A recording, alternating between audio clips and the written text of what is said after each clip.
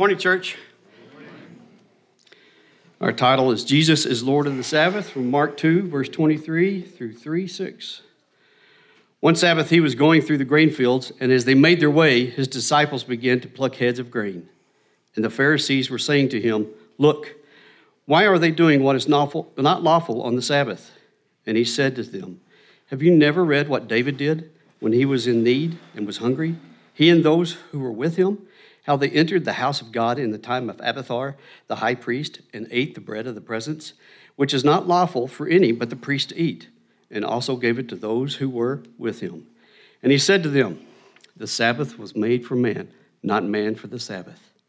So the Son of Man is Lord even on the Sabbath." Again he entered the synagogue, and a man was there with a withered hand. And they watched Jesus to see whether he would heal him on the Sabbath, so they might accuse him. And he said to the man with the withered hand, "Come here." And he said to them, "Is it lawful on the Sabbath to do good or to do harm, to save life or to kill?" But they were silent. And he looked around at them with anger, grieved at their hardness of heart, and said to the man, "Stretch out your hand." He stretched it out, and his hand was restored.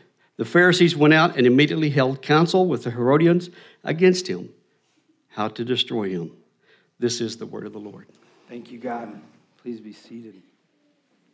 Real quick, before we get started, we do have Mark scripture journals this morning.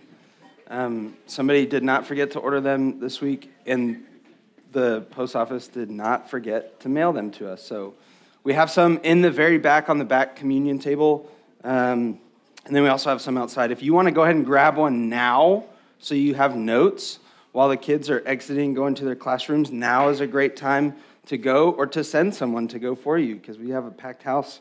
If you're in the middle, you just need to tell the person at the end, "Go grab me a book," if you know them. If you don't know them, now's a good time to see how kind they are to strangers.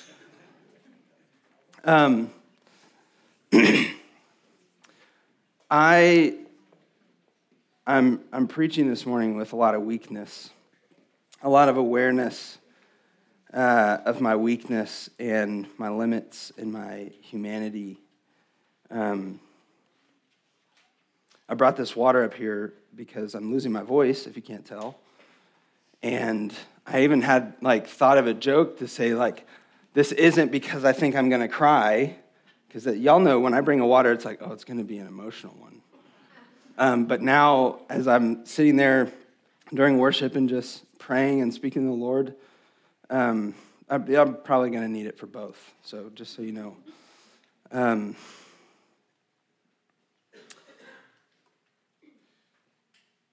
Our passage in Mark 2 and 3 about Sabbath is not Jesus instructing us how to Sabbath. It's Jesus instructing us how to believe about Sabbath, how to believe about God, and how to believe about ourselves, and how we relate to Sabbath, how we relate to God and ourselves through Sabbath. And so I'm not going to give you 10 best practices for Sabbath. How many times do I say, I'm not going to give you 10 best practices? Our application this morning is repent and believe. Okay? It's probably going to be 90% of the applications for the rest of Mark. But we see that Jesus confronts not the behavior of the religious leaders. He confronts their belief. And he doesn't do that just to the religious leaders. Because remember, when we see the Pharisees in any of the Gospels, even in some of the New Testament letters, we should not be yeah, those bad guys. We should say, how am I like that? And so Jesus challenging not their behavior, but their belief should lead us to receive the challenge from Jesus of what do we believe? What do I most trust and depend on?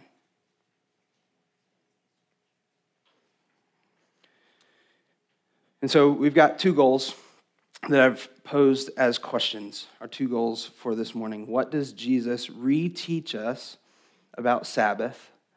And how does Jesus use Sabbath to teach us to repent and believe? Now, if you remember last week, I kind of reframed this repent and believe command from Jesus. The first words Jesus is written to have said in the book of Mark. Mark 1:15, first time Jesus speaks. The kingdom's here. God's rule and reign, it's here. Repent and believe.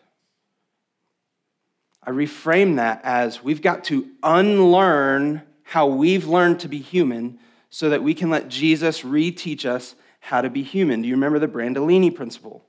That unlearning will take substantially more time and effort and frustration and anger than learning it wrong the first way. And so as we unlearn, be patient with yourself. Be patient with one another because Jesus is patient with you. Your sanctification, your growth and maturity is in the hands of the Holy Spirit. So if you are feeling like, man, I just am not where I think I need to be yet, let me remind you, your sanctification, your growth and maturity is in the hands of the Holy Spirit. You mature at the pace He has for you. That's not an excuse to be lazy. That's an excuse to depend on Him, to say, I don't know what I'm doing. I'm not God. And to depend on Him and follow Him and to trust Him when He says, go, you go. When He says, move, you move. When He says, rest, you rest. So what does Jesus reteach us about Sabbath? I want to just real quickly, before I start answering these questions, I want to define Sabbath for anybody that we may not know it.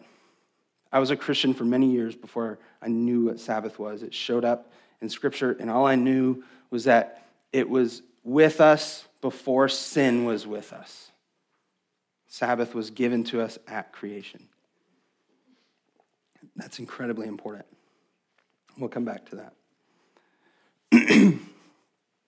Sabbath is this weekly, this repetitive reminder that we are human, that we have limits, that we need to live within those limits. Sabbath is a weekly reminder to rest and to find our souls to be restored in God. God invites us in Sabbath to put our work down, to spend a whole day with Him, enjoying one another, enjoying God's creation. Anybody a Gilmore Girls fan? Okay, I expected like 4 hands. I saw some guys. Yes, I love that show. It's hilarious. The rapidity of the dialogue is too quick to be natural, but that's right. It's so funny. Emily Gilmore did not invent the concept of Friday night dinner. Okay? Now, some of you who parents probably, hopefully establish this, like, hey, we're going to have dinner together as a family at the table as much as we can. We will at least do it once a week, right? Does some of y'all do that? This is the Emily Gilmore Friday night dinner thing where she guilt-tripped and had strings attached with her Friday night dinners. God's not like that. The Sabbath isn't like that. There's no strings attached. There's no guilt trip. But it's that same desire of God giving us a day where we just get to be with Him. That's Sabbath. We get to spend our time thinking about God. We get to spend our words encouraging one another, praying to God. Now, how you practice Sabbath will tell you what you believe about God and about yourself. Because we, in our American culture, I've said this time and time again, we put so much emphasis on our intellect. We put so much emphasis on what we know, what's in our brains. We put so little emphasis on what we believe. Man, I can know the gospel. There are atheists that know the gospel and they don't believe it. I can know it and not believe it. You can know it and not believe it. You can know Sabbath is important and what it does for you without believing it. And so I have the answer to this question. What does Jesus reteach us about Sabbath? How does Jesus use Sabbath to reteach us? The answer is in one statement. God is God, we are not. God is God, we are not. And I had a whole joke about the next thing and my perfect transition. I tell you guys too much about my manuscripts. But I'm going to spend some time crying for a second. And then we're going to spend some time crying for a second, I hope. We're going to confess. Cassie talked about the Asbury revival. And this started a week and a half ago on Wednesday. This, if you're not sure what it is, just later today, go Google Asbury College Revival. It's happened 3 times in the same place. I'm not sure about the other 2, the first 2, but this time it began in a chapel service. And do you know what the application was? Do you know what the service was all about? Confession and repentance. On this college campus, with people at the age where us older people like to point at the younger college-age people and be like, man, they just don't know who they are. They think so highly of themselves. They think they're superhuman. And we say that because a lot of times, I remember being that age, I thought that was true. But here on this college campus, we see a revival spark. And it's real, okay? Let's let our caution down and just trust God for a second. Because what if it's not real? Does that hurt us? We're okay. We can trust God with that risk. It's real, and it started with confession. So my confession to you. Man. This week, I forgot that God is God and I am not. Anybody else?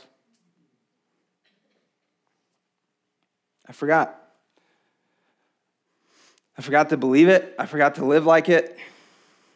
And I squeezed so much out of Mark 2 and 3 to write this really amazing sermon about Sabbath. And it was good. This is actually my second run at it that I retyped. I got my first one there, and both of them are great on paper, but they're not human. And so my confession that I forgot that God is God and I am not has to do with the way that I treated my week. Has to do with the way that I treated my own limits. That I thought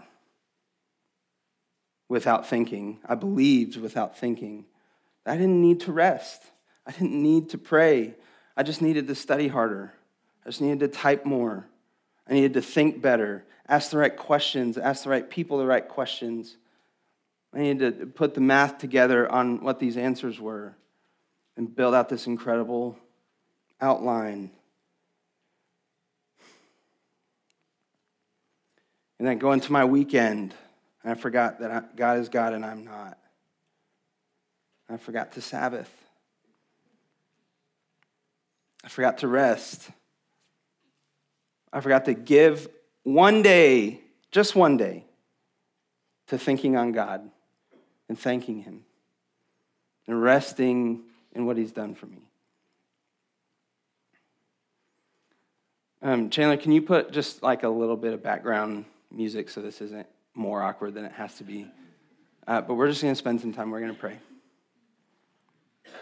We're going to confess. If you're with somebody, if you're with a friend, with a spouse, and your forgetfulness that God is God and you are not has harmed them, would you confess to them?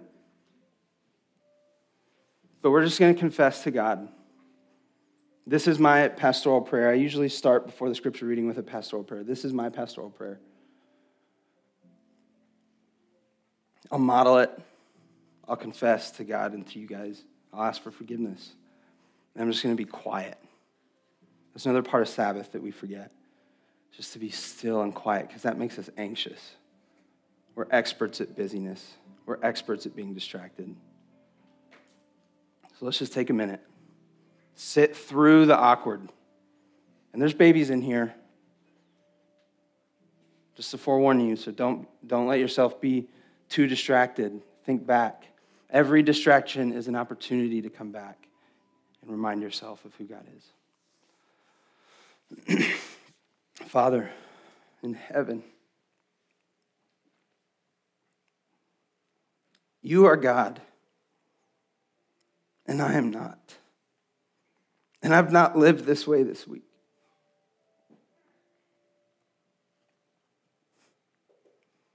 God, I confess that I've lived above my means and beyond my limits to strive and try to make something of myself, to try and find peace and comfort in my relationships all on my own, to try and earn something from people, to try to earn something from you to prove myself.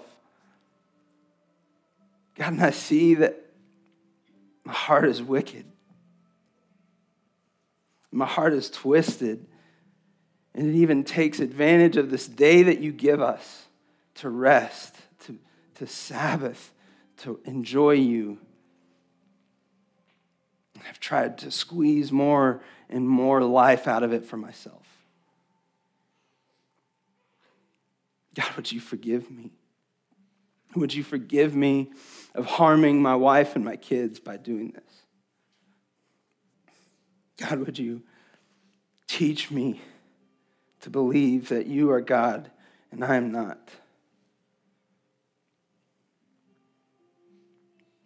God, would you lead this church to confess and repent and to believe the good news that you are God and we are not, and that you sent your Son to forgive us when we forget every time.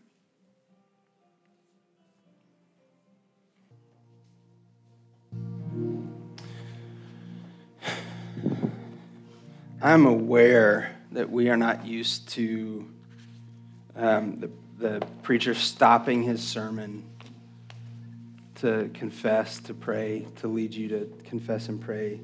I didn't plan on that. Whatever illusion I have or that you have that I'm in control or that we're in control, it is an illusion.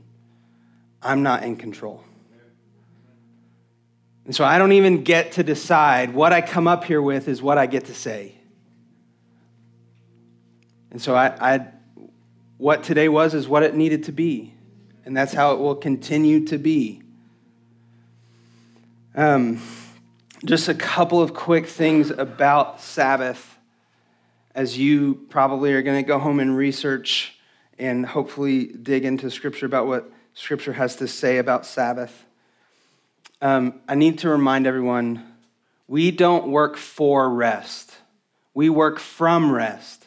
God works hard 6 days a week. God invites us to work hard 6 days a week. And then on the seventh, invites us to rest so that for the next 6 days, we can work hard.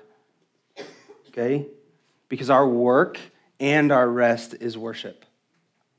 Once you see rest and Sabbath rightly, you can't unsee work rightly. You will see it rightly. Okay? So we do not work for rest, we work from rest. Now, the other thing that I need you to understand about Sabbath, when God made Sabbath, it was before sin. So it wasn't because we had broken something and Sabbath was used to fix it. Why did God make Sabbath? Well, repeatedly throughout Genesis 1 and 2, we hear that God is present with his people. The seventh day is our opportunity to, on purpose, be present with God. Okay? Because we live in this illusion, another illusion, that God is far off, that God has forgotten me. Right? Do we feel that way? Sabbath, rest, period, prayer, fasting, worship is given to us as a good gift to give life and to remind us that God is with us and that God is near to us. So your benediction this morning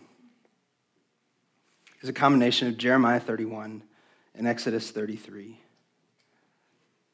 Church, receive the words of the Lord to your soul. He says to us, "For I will satisfy the weary soul, and every languishing soul I will replenish." And he said, "My presence will go with you, and I will give you rest." I love you. Go in peace.